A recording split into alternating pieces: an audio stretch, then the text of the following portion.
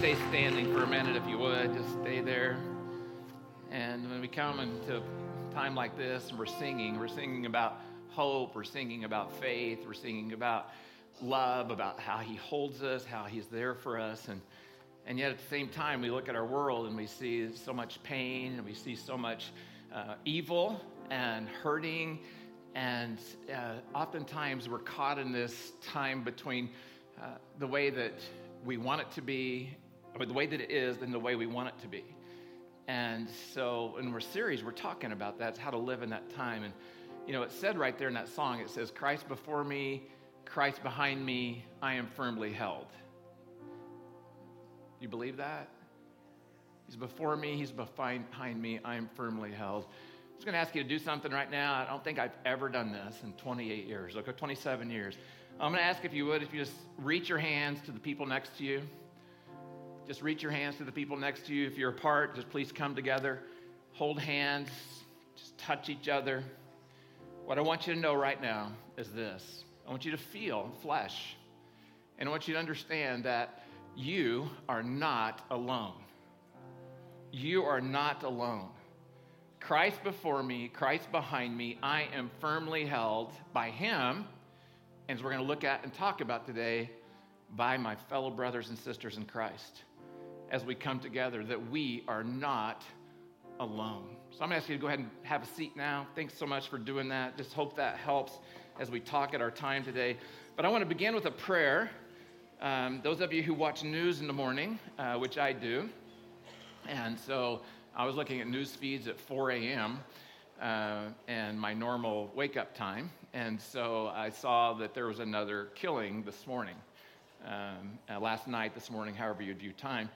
And so 9 more people were shot and killed in Dayton, Ohio, and 20-something are injured. Yesterday, 20 were killed in El Paso, 20-some injured. The death toll is likely to go up in both places. And so we feel this tension, and we feel this anger inside about what is going on and what's happening. And sometimes we wonder, well, what can we do? What can we do? And especially those of us who are so far away from that kind of situation. And I'm a personal believer in prayer, and I believe that prayer matters and prayer changes things.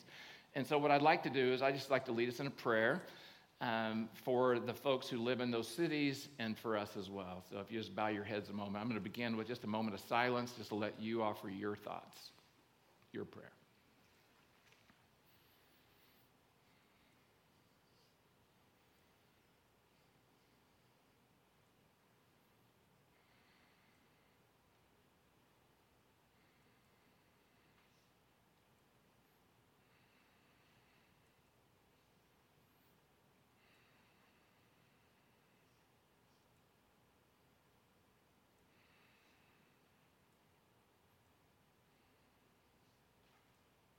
God, all I can imagine is the homes that have no loved one coming home today. Hey, you just go to the store, or you go out with friends, and then there's just wanton murder. And now we have families who are destroyed, who are broken apart. We have pain and questions and anger and all these feelings inside, God. And Lord, we just want to bring those to you right now.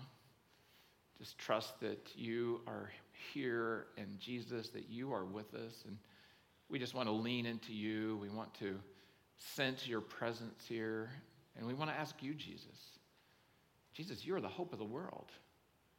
We want to ask you that you would bring your power to bear, that you would bring your presence, that Jesus, you would change the course of the direction that things are going. And that, God, that you would use us. We want to be your ambassadors, Christ's ambassadors in this world, to bring perspective, to bring hope, to bring love, to bring compassion. And so, Jesus, I want to pray for those families, and I hurt so much, Jesus.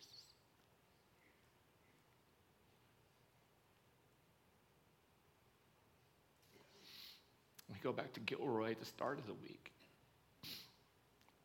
It's so hard, Jesus.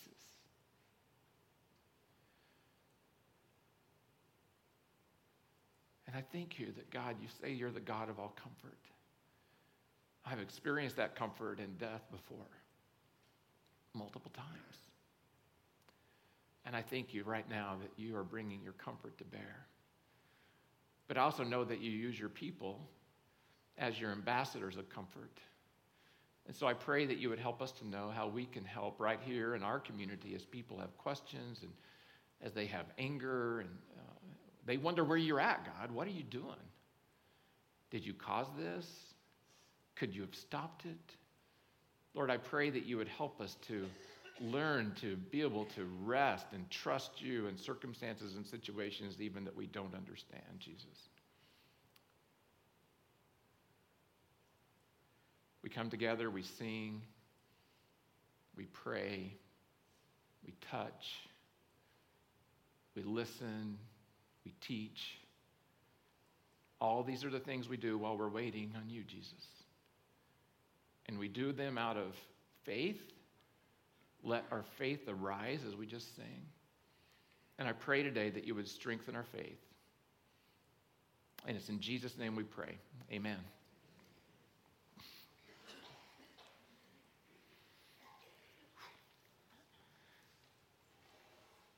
That's just rough stuff, isn't it? Just rough stuff. You know, I already had my talk written, at least the first part, before last night's killings, obviously. And so I thought, well, I might change it now because maybe I need to be a little more somber this morning. But I thought, I don't think I am going to change it. I think I'm just going to leave it the way it is because I don't know about you, but I could use a little good news. How about you? I could use a little good news. Would you just turn to your neighbor right now and say, you look like you could use some good news, okay? Would you do that with me?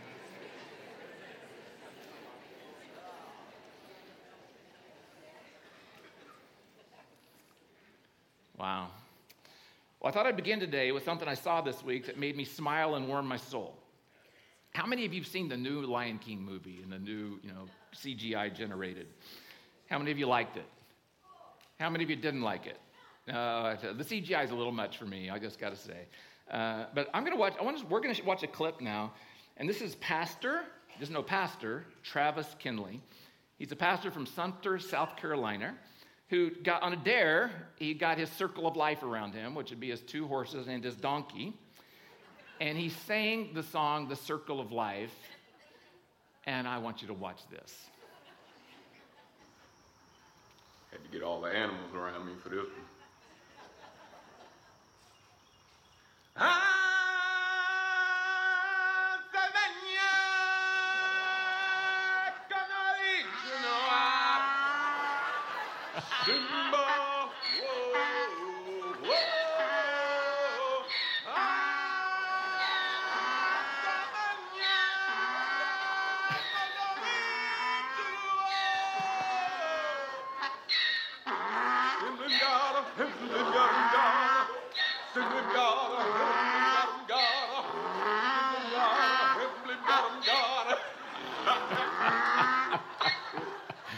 Oh my goodness. Oh, that was so fun. So I saw an interview of him, and he had no idea how this was going to go. He didn't expect that at all. And the donkey starts singing. Donkeys never sang before. And so he and the donkey are famous, somewhere up into 4 million views right now since he posted that 42-second. But you know what? I also know this. It's good to laugh, but it's good to laugh more. So let's watch it again, okay? Had to get all the animals around me for this one.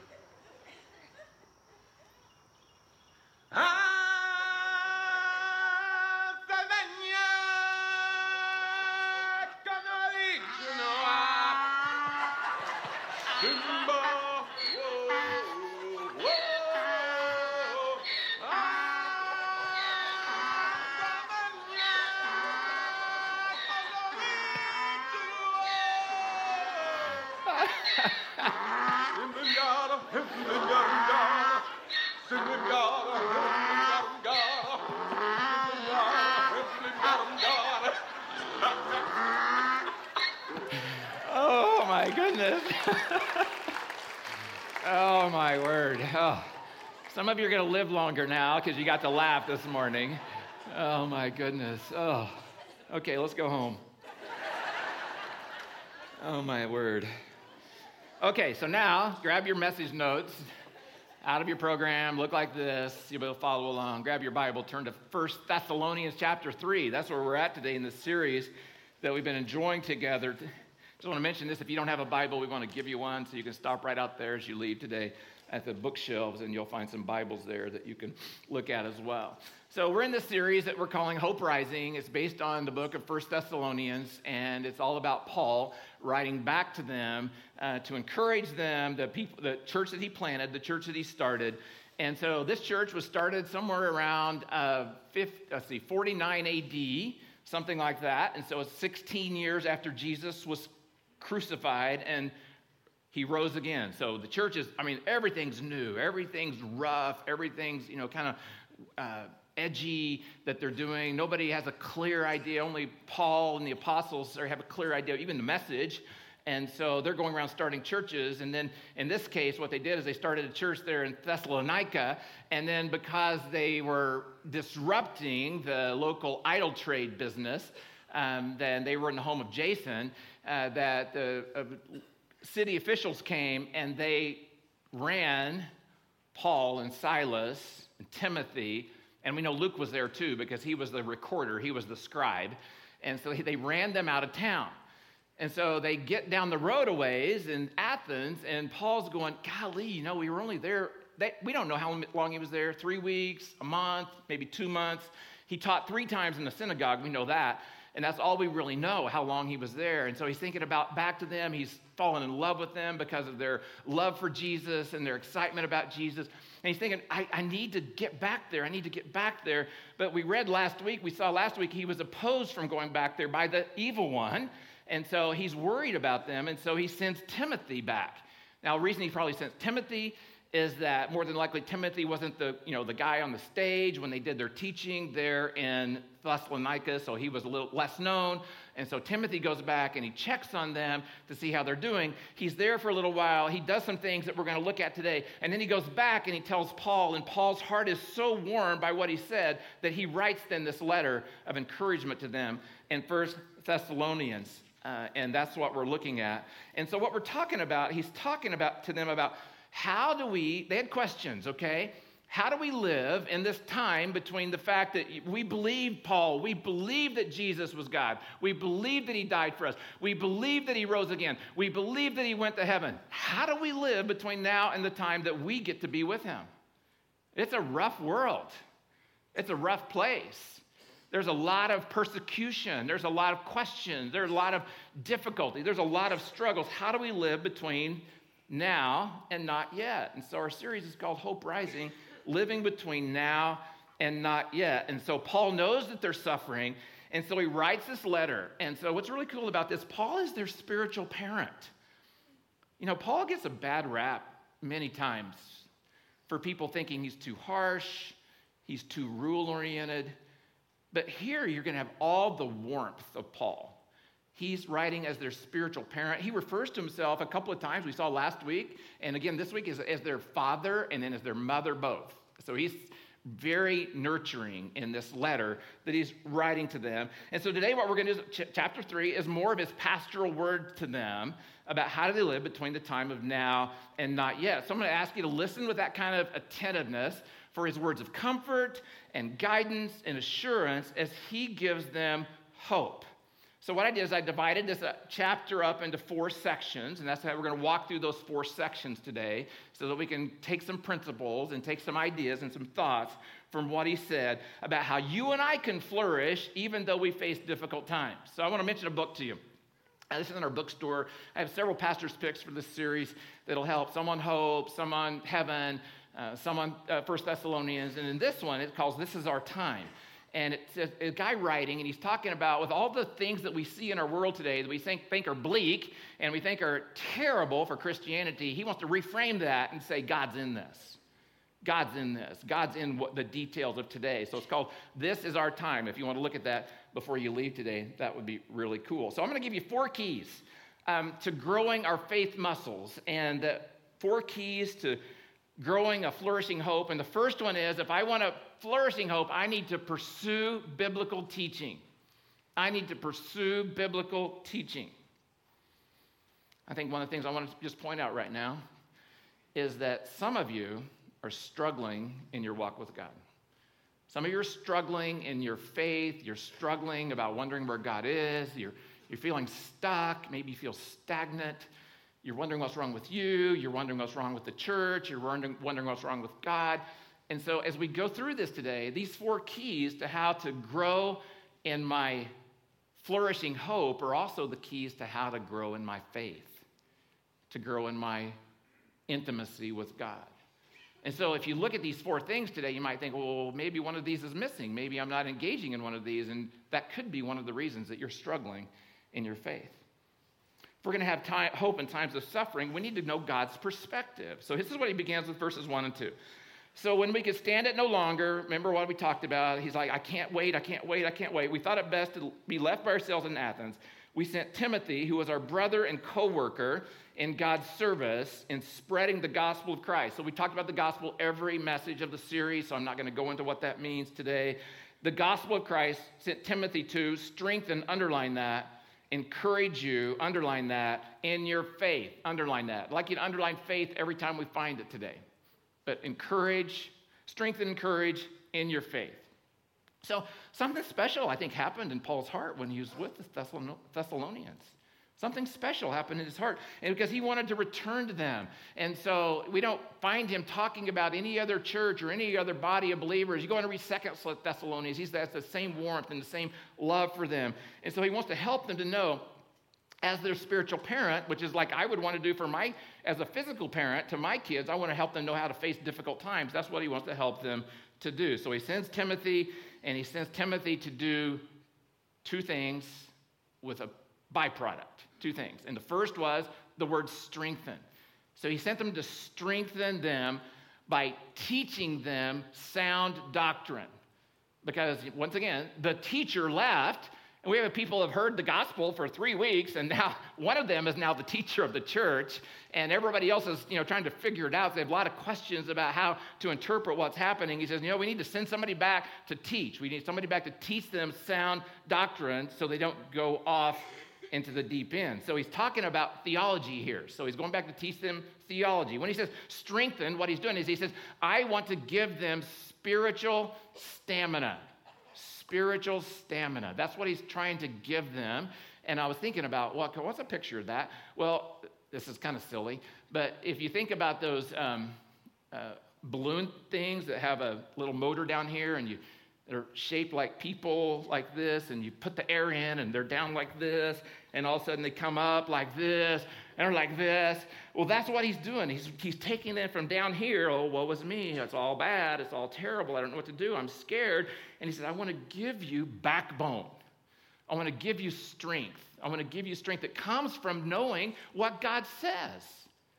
It comes from knowing who God is and the things about him. So he sent them to teach spiritual truth to them. And so that's one of the beautiful things about biblical teaching is from biblical teaching, I get backbone. From biblical teaching, I get spiritual strength. And so what we need then is the given here then is that if I get backbone through spiritual teaching, I need to sit under what? Spiritual teaching. I need to make opportunity where I can be taught the theology of the Bible. And then I study it, and then I practice it. And that's one reason going to church is so important. One reason I'm so glad that you're here today. Because it's wonderful to get biblical insights from your own study, from your own meditation, from your own envisioning and imaginations with God in your own Bible, and you're doing that together. It's wonderful as Holy Spirit reveals God and himself to you. But it's even better when you can get the insights that others have gleaned from their study and their application of the scripture. So we need to have biblical teaching because it will strengthen us. Second thing he says, it will encourage us. So the word here is that I'm struggling along and I'm weak and I'm wobbly and I need someone to come alongside and help me to stand up. I need someone to come alongside and help to hold me up. The idea is that I'll come back to that in a minute. So we need someone, I'm jumping ahead of myself there.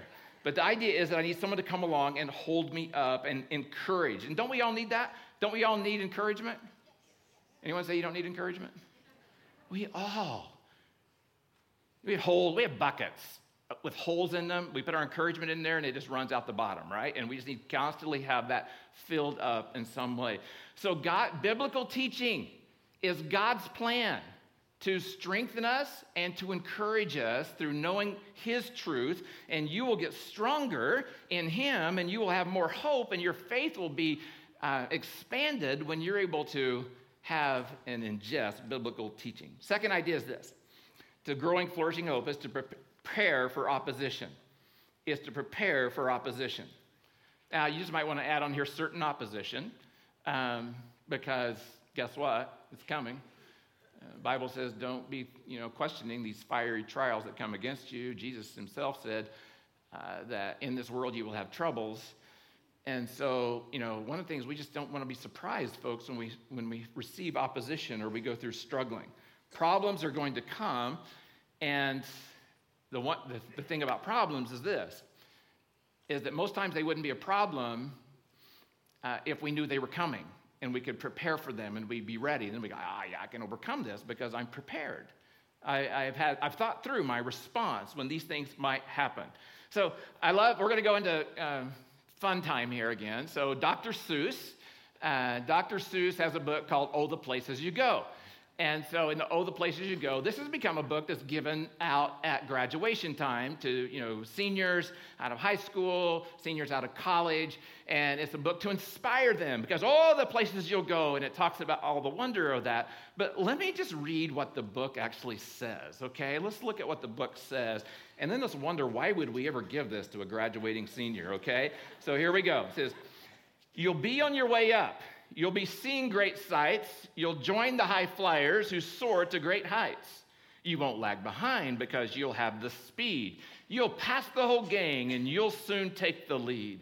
Wherever you fly, you'll be the best of the best. Wherever you go, you will top all the rest. Isn't that great? Don't we all want that life? Don't we all want to believe that that's the way it's going to be? But then he goes on and he says this, except when you don't. Because sometimes you won't. I'm sorry to say so, but sadly it's true that bang-ups and hang-ups can happen to you. You can get all hung up in a prickly perch, and your gang will fly on, and you'll be left in a lurch. You'll come down from the lurch with an unpleasant bump, and the chances are then that you'll be in a slump. And when you're in a slump, you're not in for much fun. Unslumping yourself is not easily done. I'm afraid that sometimes you'll play lonely games too, games you can't win because you can't play against you. All alone, whether you like it or not, alone will be something you'll be quite a lot. And when you're alone, there's a very good chance you'll meet things that scare you right out of your pants. What kind of graduation gift is that? Oh, well, I'll tell you what kind it is. It's a great one, actually, because it's reality. It's the reality of life. And so you're saying to this, high school senior or college senior, you're saying, hey, what? You've got great plans, you've got great dreams, but I just want you to know there's also going to be some pitfalls along the way, be struggles, and you need to be ready for them. You need to not be surprised when they come at you. And that's what Paul's saying. So let's begin there. Verse 3. So that no one would be unsettled by these trials. And so what he means by unsettled here is kind of what I was going to talk about when I said you need encouragement. Is what he means by unsettled here is that I'm being pressed down, I'm being pushed on, and so much that I feel pressure, and that pressure is causing me to want to get wobbly. So I get wobbly. So you guys watch boxing, and you know that sometimes when that blow goes right to the chin, and the boxers, the bell's ringing, the boxer's wobbling back to the corner, barely able to, that's the picture here. He says, don't be like that. He says, no, we don't want you to be like that. We want you to be able to stand strong and not to be pushed down by the pressures that come against you. So he says this, for we know quite well that we are destined for them. Oh, this is what I love about Paul, and I love about our church as well. Because he says next, In fact, when we were with you, we kept telling you that we would be persecuted. So he's been really honest. He's been saying persecution and opposition is going to come, and we've been telling you about that. And it turned out that we were right. It turned out that we were correct, as you well know. For this reason, when I could stand it no longer, I sent to find out about your faith. There's that word faith again. I was afraid that in some way the tempter had tempted you and that our labors might have been in vain. So he's wondering, are they standing up to opposition? Are they standing up to pressure? So what does he mean by temptation there? Well, I think in context, what he means by temptation is the temptation to doubt that God cares, the temptation to doubt that God is with me, the temptation to doubt God's promises, the temptation to doubt God's word. Anybody? I'm just here all the time. Is God really who he says he is? Is he really going to do what he says he's going to do?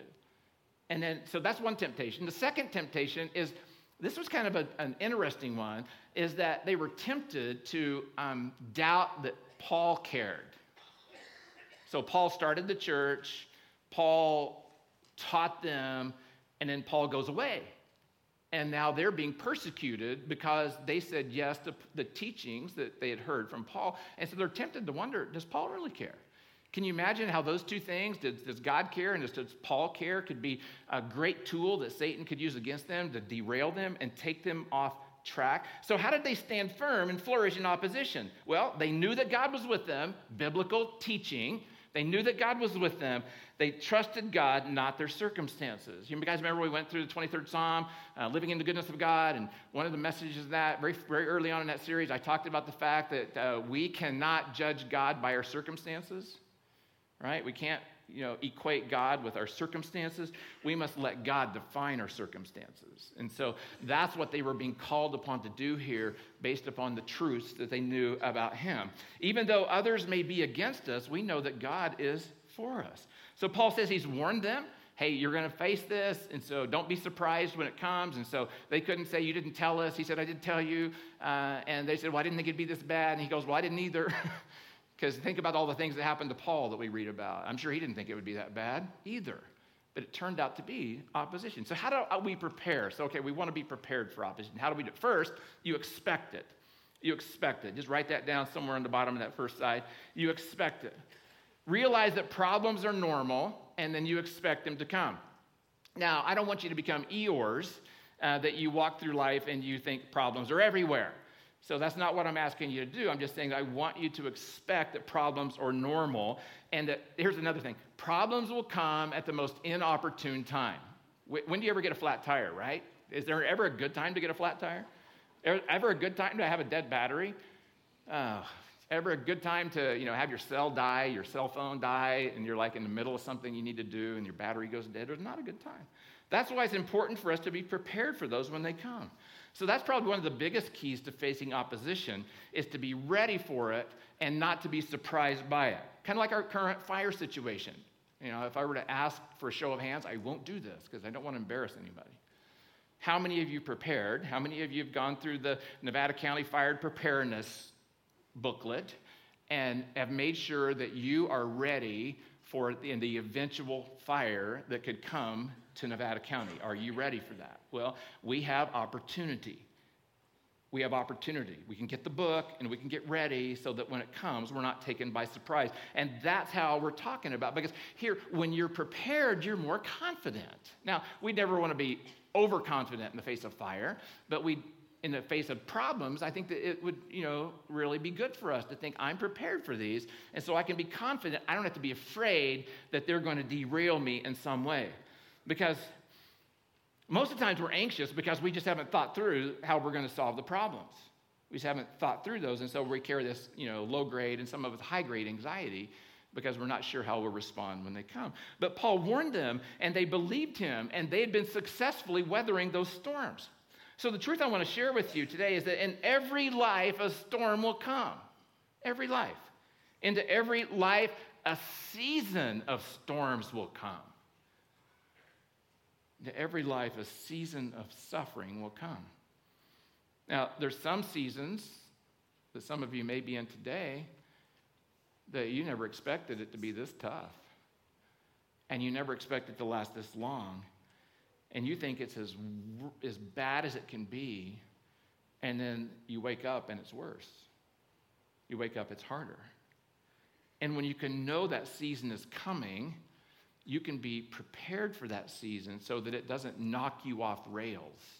It doesn't cause you to doubt God and his goodness, because you knew it was coming and you were prepared by knowing what he says about his presence in suffering. And so we can flourish when we know the one that says that nothing can separate us from him. So we expect it. Second is this. We need to reframe how we view trials. We need to reframe how we view trials. So every time you face a trial, you have the opportunity to become a better person. Every time. Trials can be the best shapers of character and the teachers of people. Embracing the trials that come at you is the pathway to becoming a better person. So as we face opposition in life, that opposition can become a tool that helps us become the person we were made to be. So I ran across this clip from Steve Harvey in my preparation for today. He's a great comedian, but he just has a great command when he speaks. And he's going to talk about a story, an opportunity where he was able to learn by facing opposition how to go beyond it and then how to actually excel. So let's watch this. My father came home, she said, Slick, which was my daddy's nickname, your boy been up at the school being a smart aleck. Now, I already know I'm going to get a whipping for this. She said, tell him what you wrote on your paper. And I said, I want to be on TV. And my father said, well, what's wrong with that? And she said, well, he being a smart aleck and putting something like that that's unbelievable on the paper. So my father said, Bill, how come the boy can't put on the paper he want to be on TV? So they were starting to get into an argument, so I got sent to my room, which I knew what that meant. That means go in your room, get ready, we're going to get this whooping, right? So I go in my room, and after having a discussion, my father came in the room. He said, all right, this is what I want you to do. What does she want you to put on your paper? I said, I don't know, Daddy, like a basketball player, what all the rest of the kids wrote.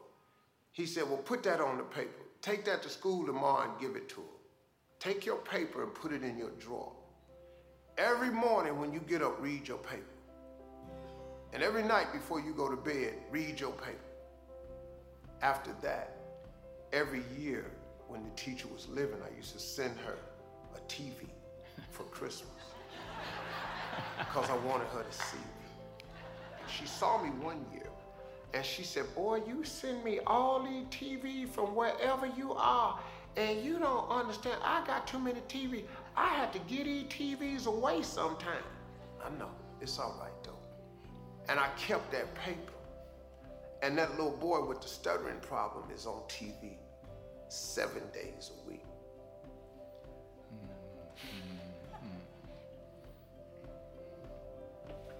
Yeah.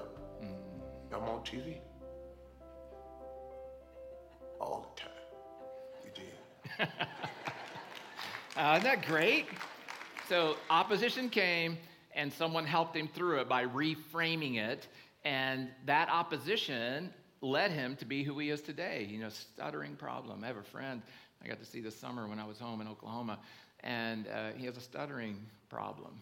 And he told me that when he was a senior in college, that he took a class, and in that class, the teacher told him, you need to find another career. And he did. And he ended up in a career that required him to give, he became the lead person in a plant. And so he had to give safety talks. And so he gave safety talks in front of everyone, and God helped him to overcome that. So he had an opportunity to be pushed down by someone, and he actually overcame it, and it helped him to have more empathy for others. It helped him to become who he is today. It was just an awesome thing to get to meet with him and be with him. So, okay, let's go to the third idea, or we're never going to get out of here. The third idea is this. To grow to a growing, flourishing hope is to prioritize spiritual friendships. So I've got, pursue biblical teaching. I need to prepare for problems and opposition when it comes, but I need to prioritize spiritual friendships. And this is where, Paul is talking about his relationship with them. But Timothy just now has come to us from you and has brought us good news about there's that word, faith, so underline that, and love. He has told us that you always have pleasant memories of us and that you long to see us just as we long to see you. So there's all this, kumbaya stuff going on here, okay? Therefore, brothers and sisters, once again, terms of endearment here, brothers and sisters, family terms. See, Paul was there not to gain a following. He was there to build a family. And so that's what he did. He built a family in that church. And he says, in all our distress and persecution, we were encouraged about you because of your faith. Underline that. For now we really live since you are standing firm in the Lord. So he's talking to them about being brothers and sisters and family. I mean, I just want to say it this way, folks. We cannot make it in this life without spiritual friendships. We can have friends. But when we cannot make it in this life with hope, without friends who buoy us up by what they've learned from God's word, by what they've learned from facing opposition with God and how he's been there for them. And then now they come and they help us in our circumstances and our situation to reframe the situations that we're in. And so that's what Steve Harvey's dad did for him, is he reframed this whole thing here. And he said, no, you put this in your drawer, and you just put it in your drawer, and that's who you can be. And he reframed it for him. See, there are some trials and struggles and persecutions and oppositions and temptations that are so hard and prolonged. It doesn't matter how strong you are. It doesn't matter how much Bible you know. Doesn't. You won't be able to stand without the support of spiritual friends. You won't be able to do it. So it doesn't matter who's standing with you. It matters. Let me say it again. It matters who is standing with you. You're only as strong as the people who stand with you. So you need to look around and you need to look at the people that you're looking to for support. And you need to say, are these people pursuing God? Are these people, people have faced opposition? Are these people that are also having other spiritual friendships? Because they're the ones who can help me as well. So in a world where anyone can feel alone in the crowd, we need to be fully present in each other's lives. Last idea. Prepare for opposition. We have pursue spiritual teaching, biblical teaching, prepare for opposition, prioritize spiritual friendships. And fourth, we need to excel in prayer. We need to pray earnestly. Pray earnestly. We need to excel in prayer. And so this is going to be where we're going to wrap up right now today. And I actually knew this is where I'd wrap up today, because I want to come back and we're going to talk more about prayer when we get to the end of chapter 5. End of chapter 5, we're going to talk about more about prayer. But I don't want to in any way for you to believe that I'm diminishing the priority of prayer right now. In any way. By not covering it more in depth. But I want us to understand that we must pray earnestly. We must pray earnestly. And so that probably means fasting, so that I'm doing without. Not so that God gives me something in return, but so that I'm focused on him with more intensity as I'm bringing my body into submission. So it requires fasting. It requires being alone. It requires purposeful meditation. As we do battle, that's what prayer is. We're doing battle when we go to prayer. And this is what Paul says. He says, now we thank God enough for you. How can we thank God enough for you in return for all the joy we have in the presence of our God because of you? Night and day, underline that, night and day, we pray most earnestly that we might see you again and supply what is lacking in your faith. There it is again. He wants to help their faith to grow. So the bottom line is this. Flourishing hope is grown by faith. In case you didn't know, that was what the answer would be. It's grown by faith. And our faith grows as we pursue biblical teaching, as we prepare for opposition, certain opposition, as we prioritize spiritual friendships, and as we pray earnestly. So look at those 4 things. You think about those 4 things. Is one of those missing from your life? Are you engaging in all 4? Because it's as you engage in all 4 that you are developing and growing in your faith. And then you can grow into having a flourishing hope. And you can do what James says in this last verse when he says this.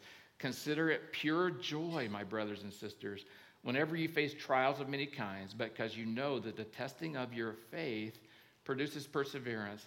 Let perseverance finish its work, so that you may be mature and complete, not lacking in anything. Would you pray with me? God, I thank you so much for your word, and I thank you for the power in it. I thank you for Paul.